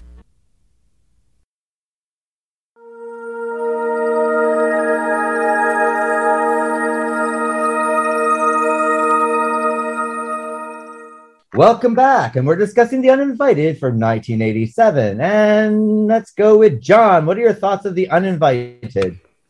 It's funny. I think when I first started watching this, I had a hard time with the cat and the metamorphosis that it goes through, because I was like, oh my God, this is such a bad puppet sock for a cat. I was just like, what is happening? It's fun. It's meant to be like just like, you just can't take any of it serious. Like from the very start to the end, you just kind of have to have fun with it and enjoy all of its like glory of 80s faux pas. It is so 80s. It's not even funny. You know, the whole looking at the girls and the camera moves up in their body, up and down the body. I was laughing. You're just going, you have to have 80s. You have to have the closet pervert on the boat, of course. There's always one rapist around. Yeah. Or the goons, like you got the dumb goon and you have the smart, the muscles. The muscles, and you have the dumb goon, But I love that. I mean, I think it's one of those films, like I said, you kind of just have to take all of the camp and have fun with it and just be like, this is so silly. And, one of the scene that I think was the best was her eating the bread. I don't know why. Yes. I don't know why. It is just one of these scenes like, what the hell? And she's just like, you can't take and keep the food for me, and she's eating the food. I know. And I was like, she kind of lost it there for a little bit, didn't she? She had scurvy, I'm assuming. Poisoned? The cat got in there? That's right. Yeah, the cat got in the pantry. I mean, you could tell the cat had ate the bread, so the guy was like, it's contaminated. Before we go any further with the cat, is the cat like coming out of the orange cat's mouth? Yes. And it can, I think it's like a symbiotic thing, because it at one point completely comes out of it and attacks someone and then goes back inside of it, and then the eyes come back alive. So it's like a weird symbiotic thing. It's just a messed up movie. I have to say, especially when they see they find the cat's collar, where it's done very well at times. It is. It's done really well, and you're like, it's like, oh, they did that really well. And then there are other times where basically you can tell that it's basically a puppet. Like the attack on the two guys in the pickup truck. Like that one, it's like, holy shit, this looks awful. My favorite too is when somebody's head did it. When he's biting the ankle of the guy and like rips his leg. I was like, that cat must have like razor teeth. Wasn't that George Kennedy that he was chewing his? Yes, Academy Award winning actor George Kennedy. George Kennedy. Academy Award winning. Yes, I don't like you. Who also did Naked Gun? I mean, come on. The Naked Gun was Oscar worthy. Well, I have to say, I'm sorry, but if you're a child, especially in America in the 60s, 70s, 80s, George Kennedy is like your god sort of thing, because you see all of everything. There's not a wasn't he? He was in he's TV such a staple. Movies. He was in theatrical films. He was in Love Boat and Fantasy Island. He would appear in, or he just appear in any random stuff. And George Kennedy, he just basically part of your life sort of thing. Yeah. Well, he never said no to anything, it seems. And you know what? I have respect for actors like that. It's just like, no, I'm just going to keep working because fuck it, man. I mean, this is what I wanted to do my whole life. I'm not going to turn anything down. This is fun. The cat probably had a gun to his head anyway. Like, you will make this movie. He was in love with Blue Gallagher is in this film as well. You got your hats off to him as well. I mean, it was catastrophic. It really was. You know. The thing I want to know is who the fuck hires geriatric muscle? Yeah, like you want your hired goons to be over 60 for some reason. Yeah, that's a point. Yeah. Equal opportunity employer, Joe. Unavailable. But then again, this is from we were talking about the same film where these girls show up in like these ripped up t-shirts and a bikini showing up this like a really. I don't think we're dressed for dinner. Oh my god! It's just like, why did they portray women? I don't know. What was it? Pieces that first portrayed women as stupid, skanky college co-eds. Or was that going on way before that? I think that's happened since Eve. And the wrestler had a love bite. No wonder when you go traveling abroad, everybody thinks you're going to put out. I mean, it's these movies. Yeah. Everybody thinks American women are just slut buckets. But it's funny because in the beginning of that, the one seemed worse than the other, and then by the end, you realize they both were just as bad as the other. It was like, we're totally going to manipulate this guy, but everyone was using each other. That's what was very interesting. It was they were using him. Well, they picked these guys up. They weren't even supposed to be on the boat, and then you got them all in the kitchen, and they make sure they unbutton their shirts. Yeah, just show what some cleavage. Do that? Well, because again, think about this. The rich older guy invites you on his cruise, right? And you really don't want to go, but hey, it's free and free meal, He's got right? money. But these it's free, it's for me. Cute guys, right? We want them to come because we can hook up with them, and then the cute guys are like. Well, the one guy was more interested in the millionaire, billionaire, whatever you want to call him, more interested in him than the girls because he was like, I can make money, so I want to know what he's doing. So everyone was just using each other. That's the whole point of the. I also thought that these bimbo girls, I mean, let's face it, they couldn't even cook. Yeah, it's like the guys that they weren't even proper sailors. And by the way, they had the most outfit changes because I noticed this in the beginning of the film that the henchman guys and the main guy all were wearing the same clothes for like 3 days. Same clothes, and I was like, "What? Do you not have a change of clothes?" And then at one point, I was like. Oh, now they finally get to let them change clothes when they're on the yacht. They didn't even come on with suitcases full of clothes. Cool. Yeah. Unless the cat put hats on. Girls only wore bra and underwear. That's all they wore. They would change that all bikinis. The time. They're bikinis. I'm trying to figure out whether they were actresses pretending to act horribly to make it look brilliant, or they were really horrible actresses and it looked brilliant anyway because it was a campy B movie. Yeah, that was not any the acting. There was not a lot of tit action going on in the this woman movie, who plays the woman who plays Suzanne, the blonde of the the blonde of the two. Yes, she's in a ton of B movies. So she was a real B movie actress because she was in a lot of stuff in the 80s and 90s. Yes, I remember seeing a lot. And I'm the kind of guy that was watching the shitty low budget horror movie that comes on at Cinemax at 3 a.m. So I've seen a lot of her. Well, that's all of us. We all do the same thing. But she was in quite a few movies. I recognized her face. Yeah, I also think those got to be like fun roles to play versus like very serious roles of. Well, I wonder what the screen audition was like. Or do they we want you to do some aerobics, and here, put this on. Okay, perfect. You're good. You're hired. Okay, you're good. Basically, what they needed for this movie was tits and ass, and they had both. Yeah. And so you're hired. And if I imagine it was a lot like the auditions in Showgirls. Yeah. Here, rub some ice on those. And wait, are you allergic to cats? Okay, you're good. Yeah. Yeah. But even the cat had a wet T-shirt. Come on. When they're bringing the cat on board, that cat does not want to be there. When she's got the cat in her arms in the bikini, I'm like, cats don't like water. I know. By the way, what crazy person just picks up a stray cat and is like, "Here, kitty, I'm going to take you on this cruise." And I'm like, "What?" Well, wait just a minute. Insane? It's not just a stray cat; it's a pedigree stray cat. No, it's a cat. No, but then the cat is like sleeping in her room. What? No, it's a cat that escaped from a Wuhan lab, is what it is. That's what It's a pedigree cat as well. It's like watching it's a main COVID cat. Going, okay. It's a COVID cat. That's right.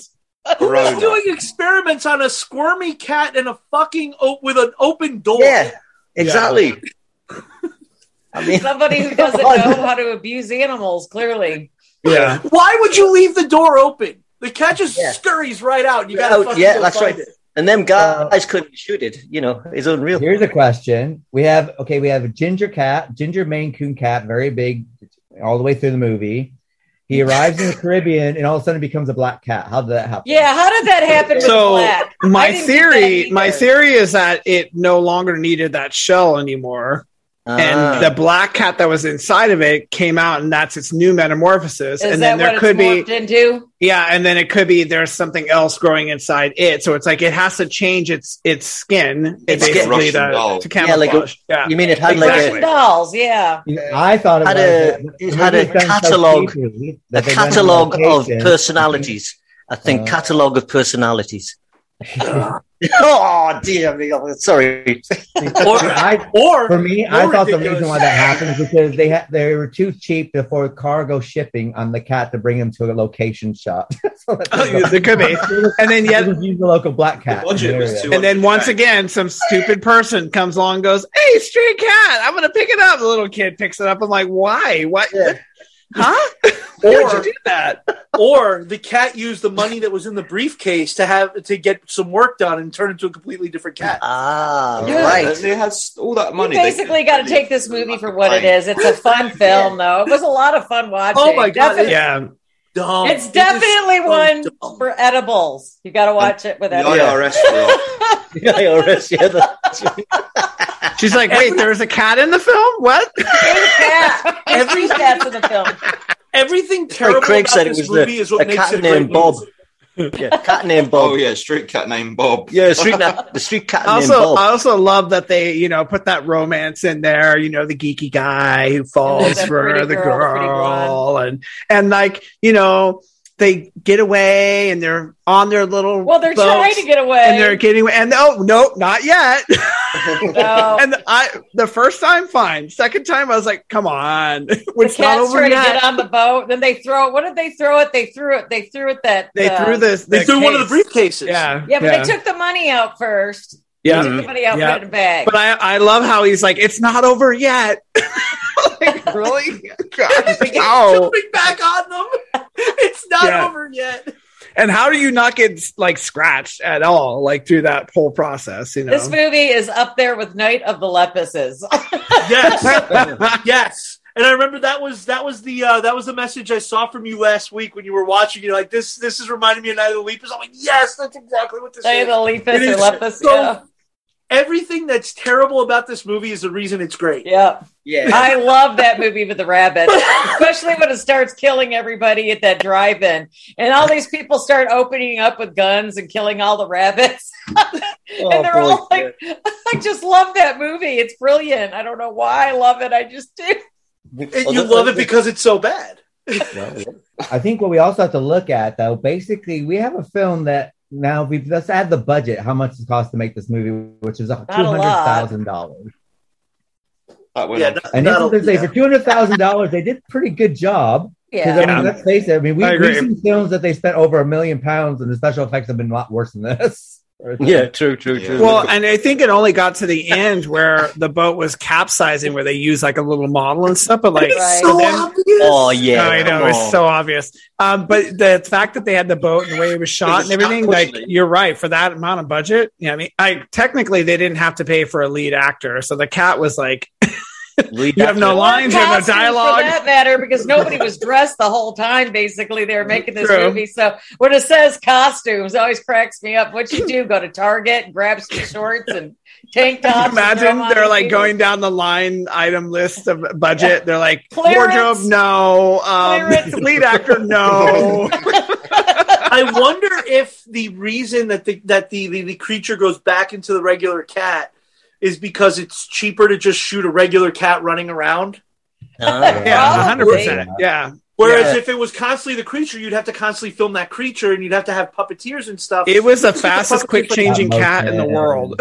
Yeah, it was. Another thing that's quite surprising for a film of this ilk is that basically that though the girls are running around scantily clad, they're basically clothes. There's not a lot of tit going on in this movie. No, not really. No. Yeah, I don't remember any. Yeah, and basically you get one small during the lovemaking scene, which is basically but basically it wasn't really that much of a scene. Pressed against his chest, and that's it. Yeah. It's considering that normally in films of this ilk, normally you would at least have like a gratuitous shower scene, something. What was this rated? Was this PG, hard PG, or was it an R? They did show boobs. It probably was R just from the blood factor, because like her neck when she does the bread and her neck like bulges out and it's like bursting. And then like, that's funny what they do. They get really venous every time the cat attacks them, so they start bulging and lump. Yeah. I thought that they were going to do like an alien thing there, and it was going to pop out of somebody's chest there for a while. Oh yeah. They can't afford that ending. No, they can't afford that. What's the alternative ending? There's an alternate ending, apparently. Is there? Alternate ending. Is there really? There's a 2019 remastered 4K version. The cat Is it the 29 reversion in Russian? No, 4K version. It was if anyone needed riff tracks in 2017. That would be quite funny to see. Oh, I don't know how it was released by Vinegar Syndrome, who did one that has alternative endings, a different cut of the film as well, and so on and so forth. So I like it when they do that. It's nice to look them up with the. I can't imagine what an alternative ending could be for this movie, other than the. I think it would have to be. I would have to be that the couple didn't get away. Like something happens to one of them that it starts to affect them. Yeah, or the cat like bursting out of one of them. Oh gosh! No, or you have the cat actually into the lab. Yeah. I think we also need to look at the gems that this director has come out with over the years as well. I mean, he came out with Satan's Sadist, Psychic Killer, Black Shampoo, Satan's Cheerleaders, The Return, The Dark. I love The Dark. The Dark is another one that's so idiotic. It's great. Is The Dark the one with yesterday? The original Wonder Woman, Kathleen? I think so. I haven't seen it in a little while. I'm going to look it up real quick. I read that book, The Dark, but I remember seeing the movie. It's like, oh, okay. The book was really good. The movie suffered. Graydon Clark's big issue is he makes these sci-fi horror movies, but he never has the budget to do what he needs to do. Let me find it real quick. Who actually wrote the script for this movie? Was it the cat? The cat. Actually, it was the director as well. The director is actually in the movie. Yep. He is one of the lab doctors. Yes, he's the lab technician. Oh, how funny. That's cool. Little cameo. I love cameo actions. I'm looking at the wrong movie. I'm looking at 2013, he did write an autobiography called On the Cheap, My Life in Low Budget Filmmaking. I mean, for that in itself, I mean, there has to be, and there was multiple locations. That's not easy to do with such a budget like that. It's not this version. Yeah, it's other one. Yeah. I'm sorry, it's not The Dark he directed. It's Dark Future he directed. Never mind. I got my bad B movies confused. He didn't direct The Dark. He directed Dark Future. Because the other one had Kathy Lee Crosby, wasn't it, or something like that? She was the original Wonder Woman before Linda Carter.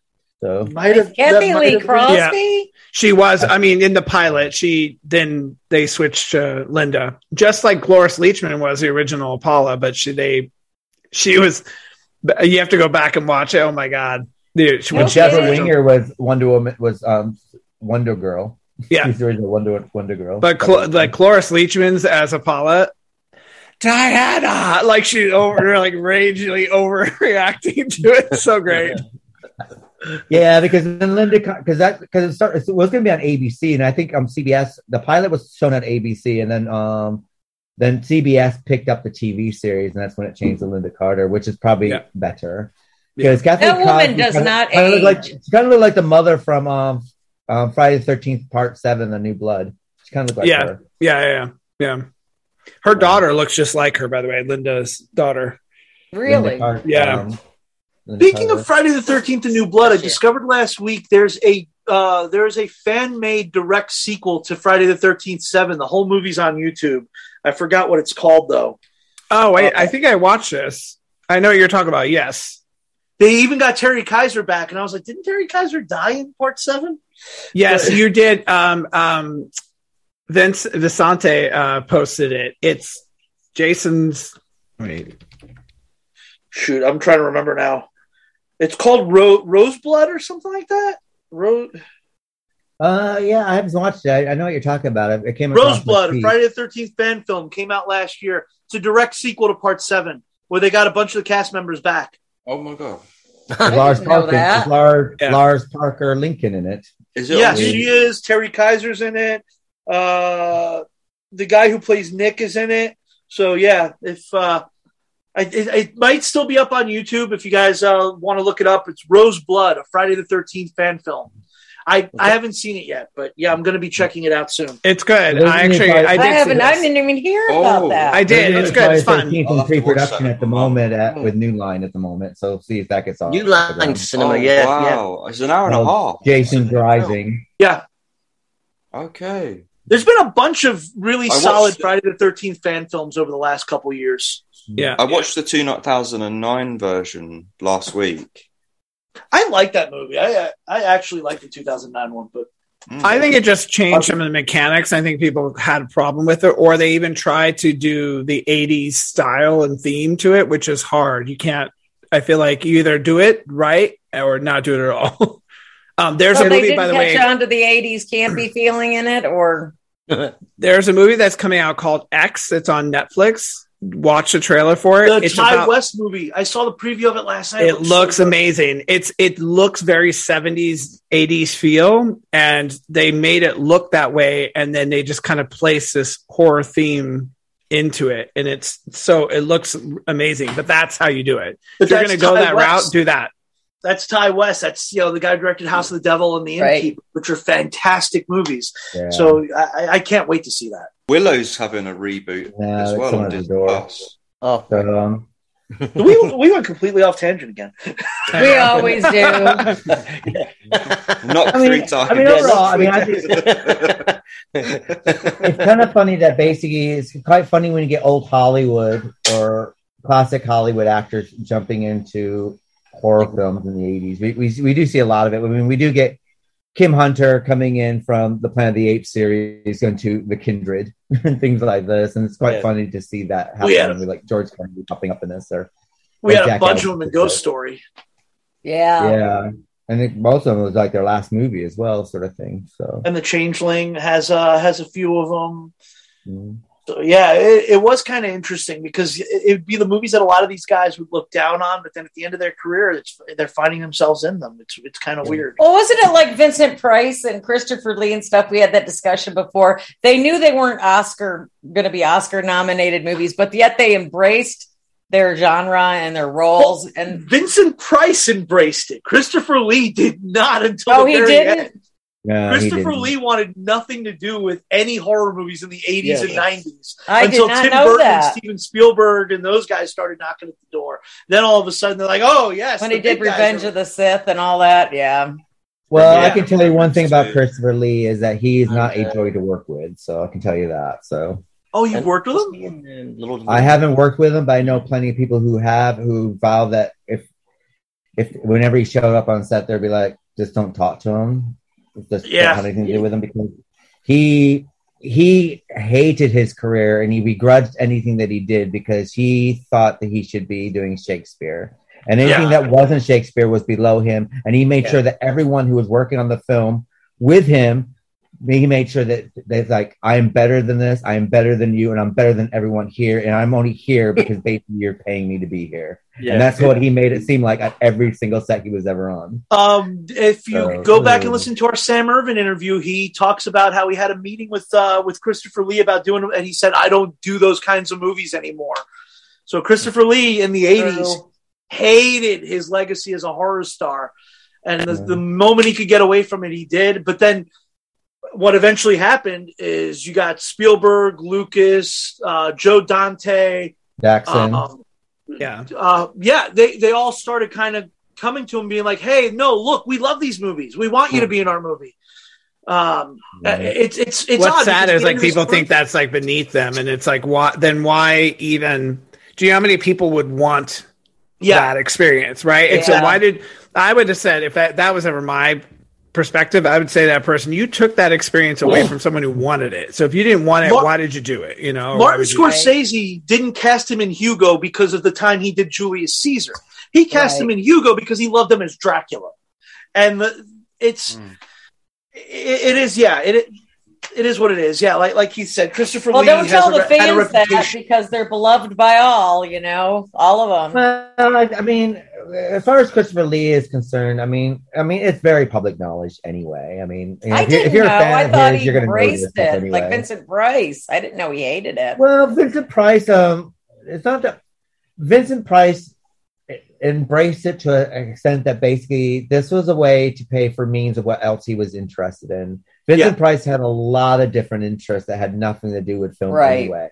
Film was a way to keep that. He was able to carry on his art collection, his cookbooks. I mean, Vincent Price was very, very diverse, and Vincent Price actually was doing a lot of on stage stuff as well. So he would do his Hollywood films, but then he would also do a little bit of stage stuff as well.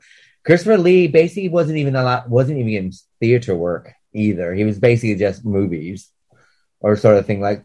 So I think maybe the reason why Vincent Price might have been a bit more happy with it because he has so much diverse stuff going on around him that basically he could encourage that. But I think Christopher Lee kind of wanted the Oscar-winning movies. You know, he wanted Michael Caine's career. He wanted that, but he wasn't. You know, and another thing, it was a different time back then. I mean, it's not like today. I mean, we kind of forget that today. You know, we have great big Hollywood actors doing TV series and stuff like this, and they can bounce from place to place. That didn't happen until like the late 1990s. Before that, you were pigeonholed and you were stuck if you're not careful. You know, if you were a TV actors did not graduate into film. Or basically, if you were, you know, Freddie, you know, Robert Englund will always be considered Freddy Krueger. That's right. But if Nightmare on Elm Street was made today, he probably could do Freddy Krueger and do a bunch of different other stuff now because we don't really typecast like we used to back then. So yeah, that's true. In a lot of ways, Christopher Lee was like Bela Lugosi.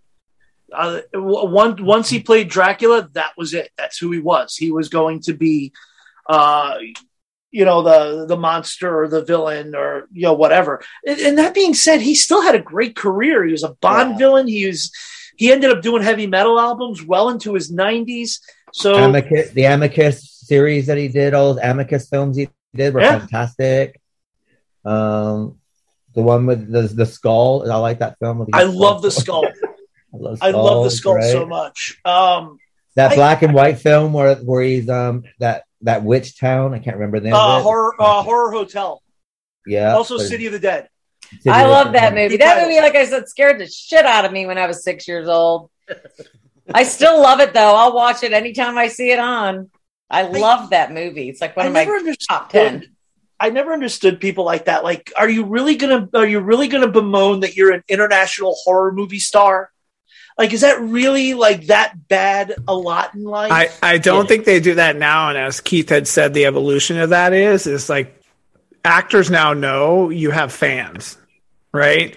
So when you start to do that, where you're like, oh, this is beneath me, I would rather be a serious, you just took all of your fans and you dumped them because nowadays it's like whatever makes you famous. Sure. You want me to play the duck and whatever, fine. You know, like I'm famous for that. Then, you know, most actors will tend to be more appreciative of it because they realize the fans appreciated them for taking that length to be that, you know.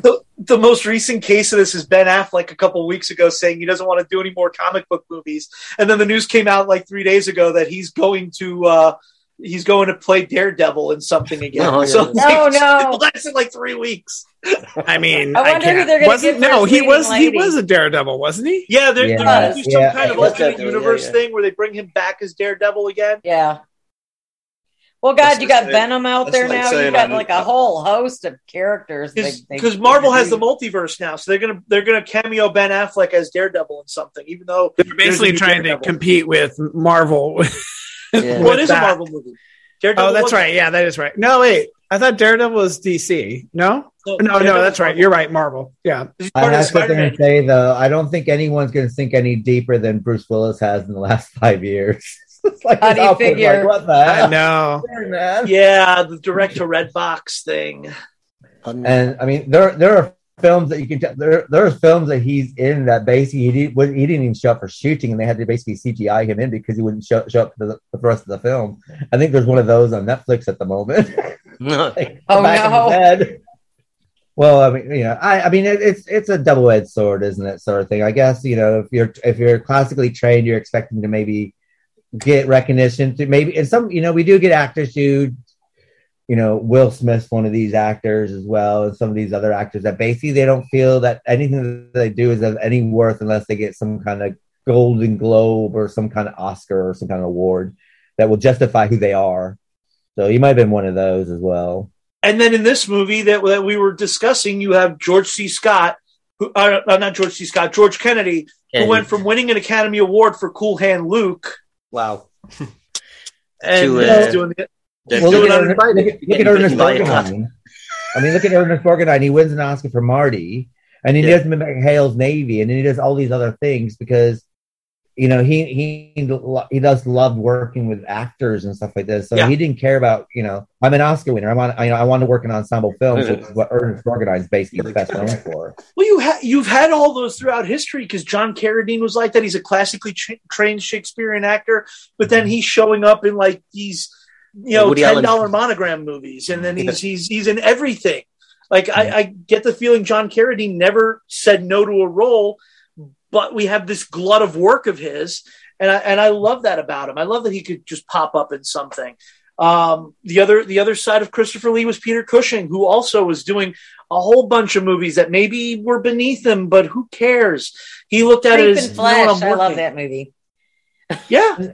Well, what's interesting about Peter Cushing is that Peter Cushing loved what he did, but he also said that if a studio or a small filmmaker didn't have enough money, he would sometimes work for them for free, just so therefore that they would have a chance. Wow, that's brilliant. Wow. Well, Christopher Lee, I think, lost out on Star Wars and Halloween. How do you figure? He was originally supposed to be Dr. Loomis. Oh, yeah, and he turned it down.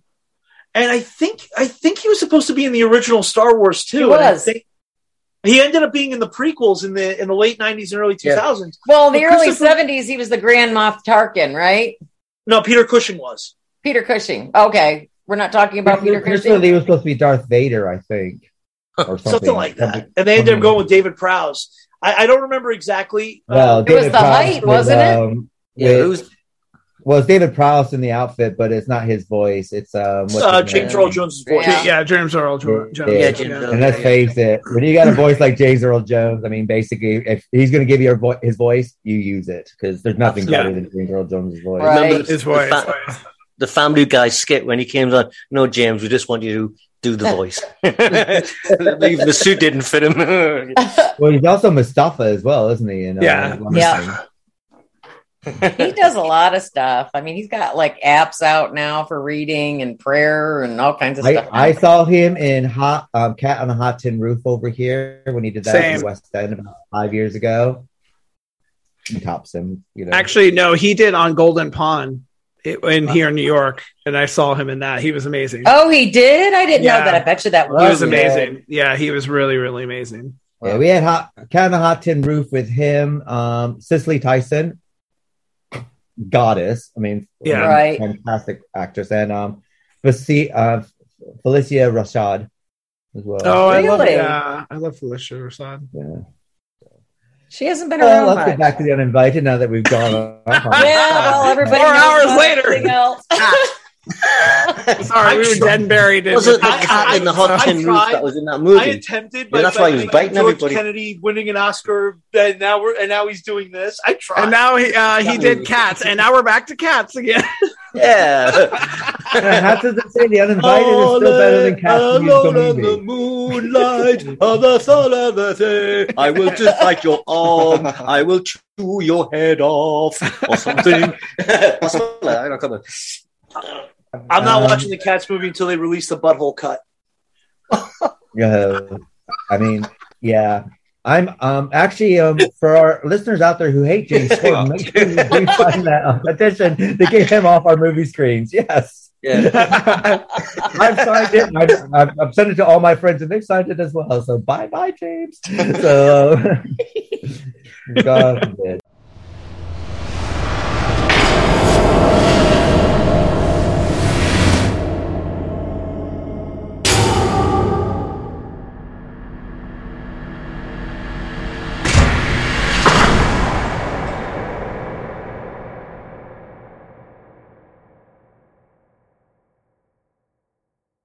So anyway, cool cat. I like Uninvited, some well-deserved stars. So starting with you, Vicky, how many stars do you give Uninvited?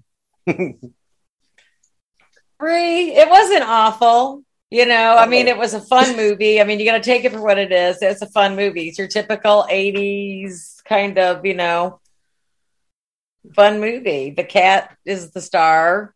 Or there really isn't no leading man or leading lady. Who said that? I mean, the cat basically the acting is the cat great, is right? the lead. Yeah, but I mean, I didn't hate it. I think a lot of people think that might not like it, but it's just one of those 80s. I mean, if it says 80s, anything between 1980 and 1991, and it's in the horror genre, I'm going to watch it. So yeah, no matter what. So how many pussy paws did you give it then? 3. And what about yourself, Joe? How many pussy paws do you give it? It's weird because it's a terrible movie, but everything that's bad about it is what makes great. it completely entertaining.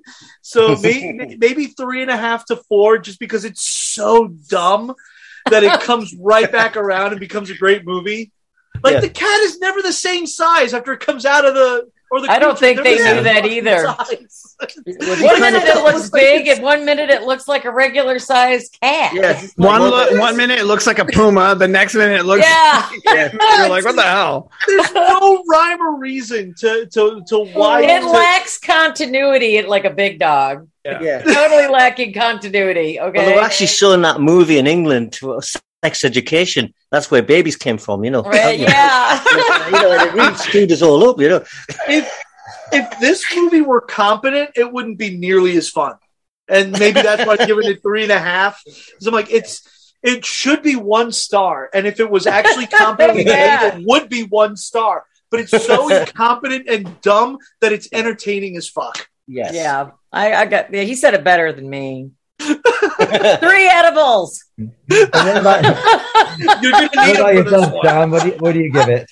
So I am going to give it a 3.5. The half is actually because I think that, it is my sole belief that they wrote this entire movie around that one line that the henchman said, who said, you want me to wet your pussy when he's pouring the wine off of the cat? I was like, okay, now this is how someone was like, this is how we're going to write the entire movie. This is perfect. It's a cat. That's what's invading and terrorizing people. It's a cat because we need this line for this movie.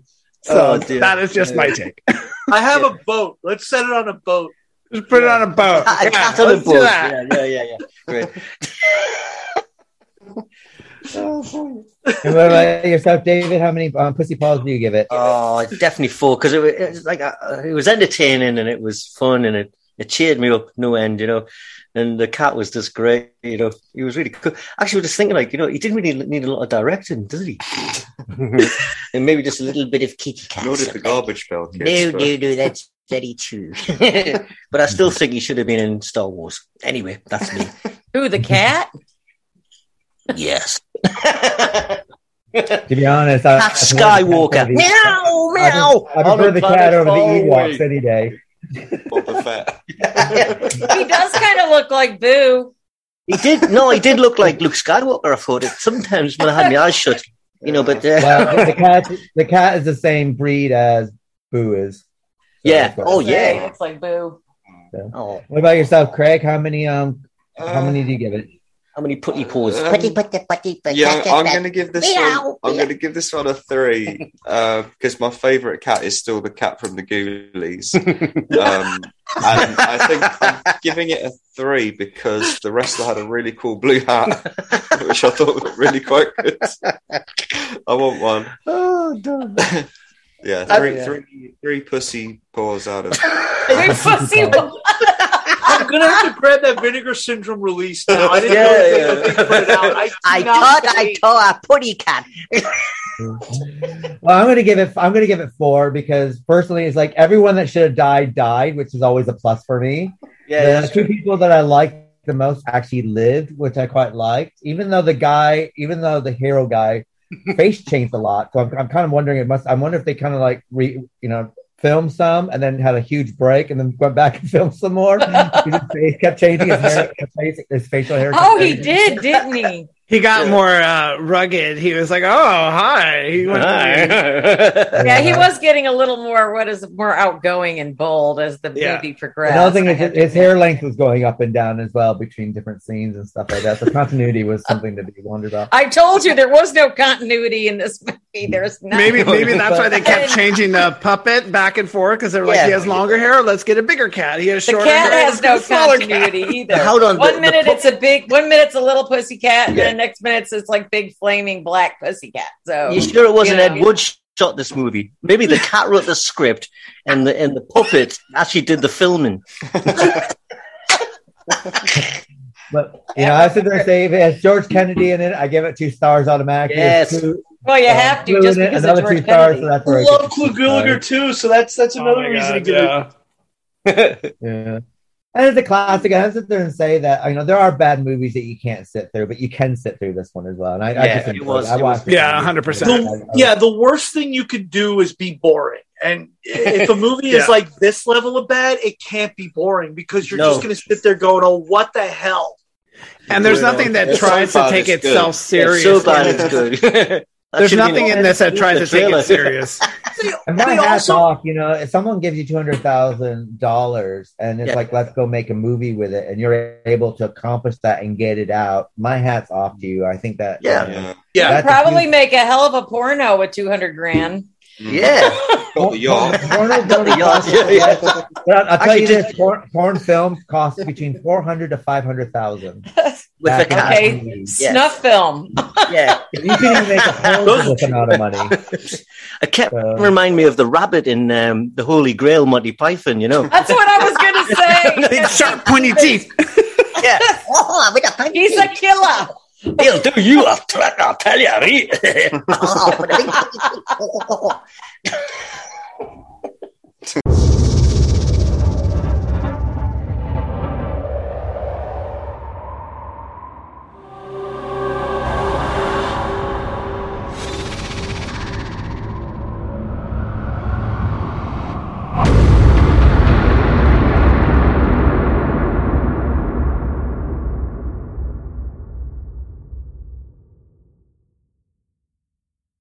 So that brings us to the end of the Literary License podcast. Yeah. Of course, next week we'll be carrying on with Dark Shadows, and the other month we'll carry on with soap retrospectives. Then, of course, next month we'll be covering American Psycho by Bret Easton Ellis and the film of the same name. And our next 80s two for one will be Killer Clowns from Outer Space and Peter Jackson's Bad Taste. My favorite. Where we will attempt some continuity. You haven't seen Bad Taste yet. So, Vicky, good night for myself. Good night, Vicky. Good night, everybody. Good night, Joe. Good night, everyone. Good night, John. Good night, everybody. Good night, Craig. Good night, everybody. Good night, David. Meow. And we'll see you next week for Dark Shadows retrospective. And then, of course, remember next month we'll be Killer Clowns from Outer Space. My pussycat was scratching out on my back door. Scratched so long, poor pussy got sore. Sore pussy. Sore pussy. Just a friendly little cat. Friendly little cat. My pussycat was setting out on the front step. Sat so long, poor pussy got wet. Wet pussy.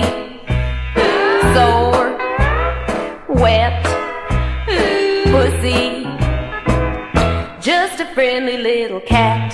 Friendly little cat. My pussy cat was playing out on the back lot. Played so long, poor pussy got hot, hot pussy.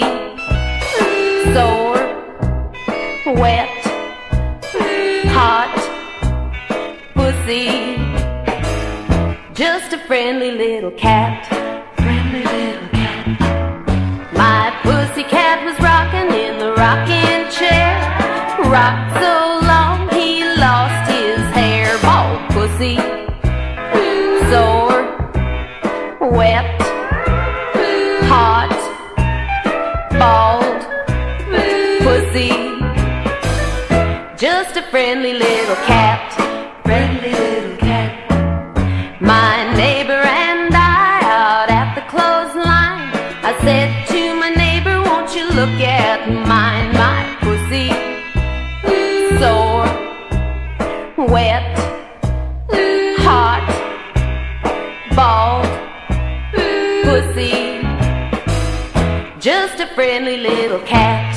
Friendly little cat. My neighbor stole my kitty, but I did see. I said to my neighbor, set my pussy free. Free pussy.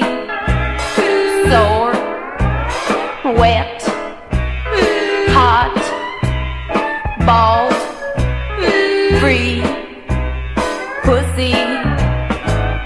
Just a friendly little cat. Friendly little cat. Here, kitty, kitty, kitty, kitty, kitty.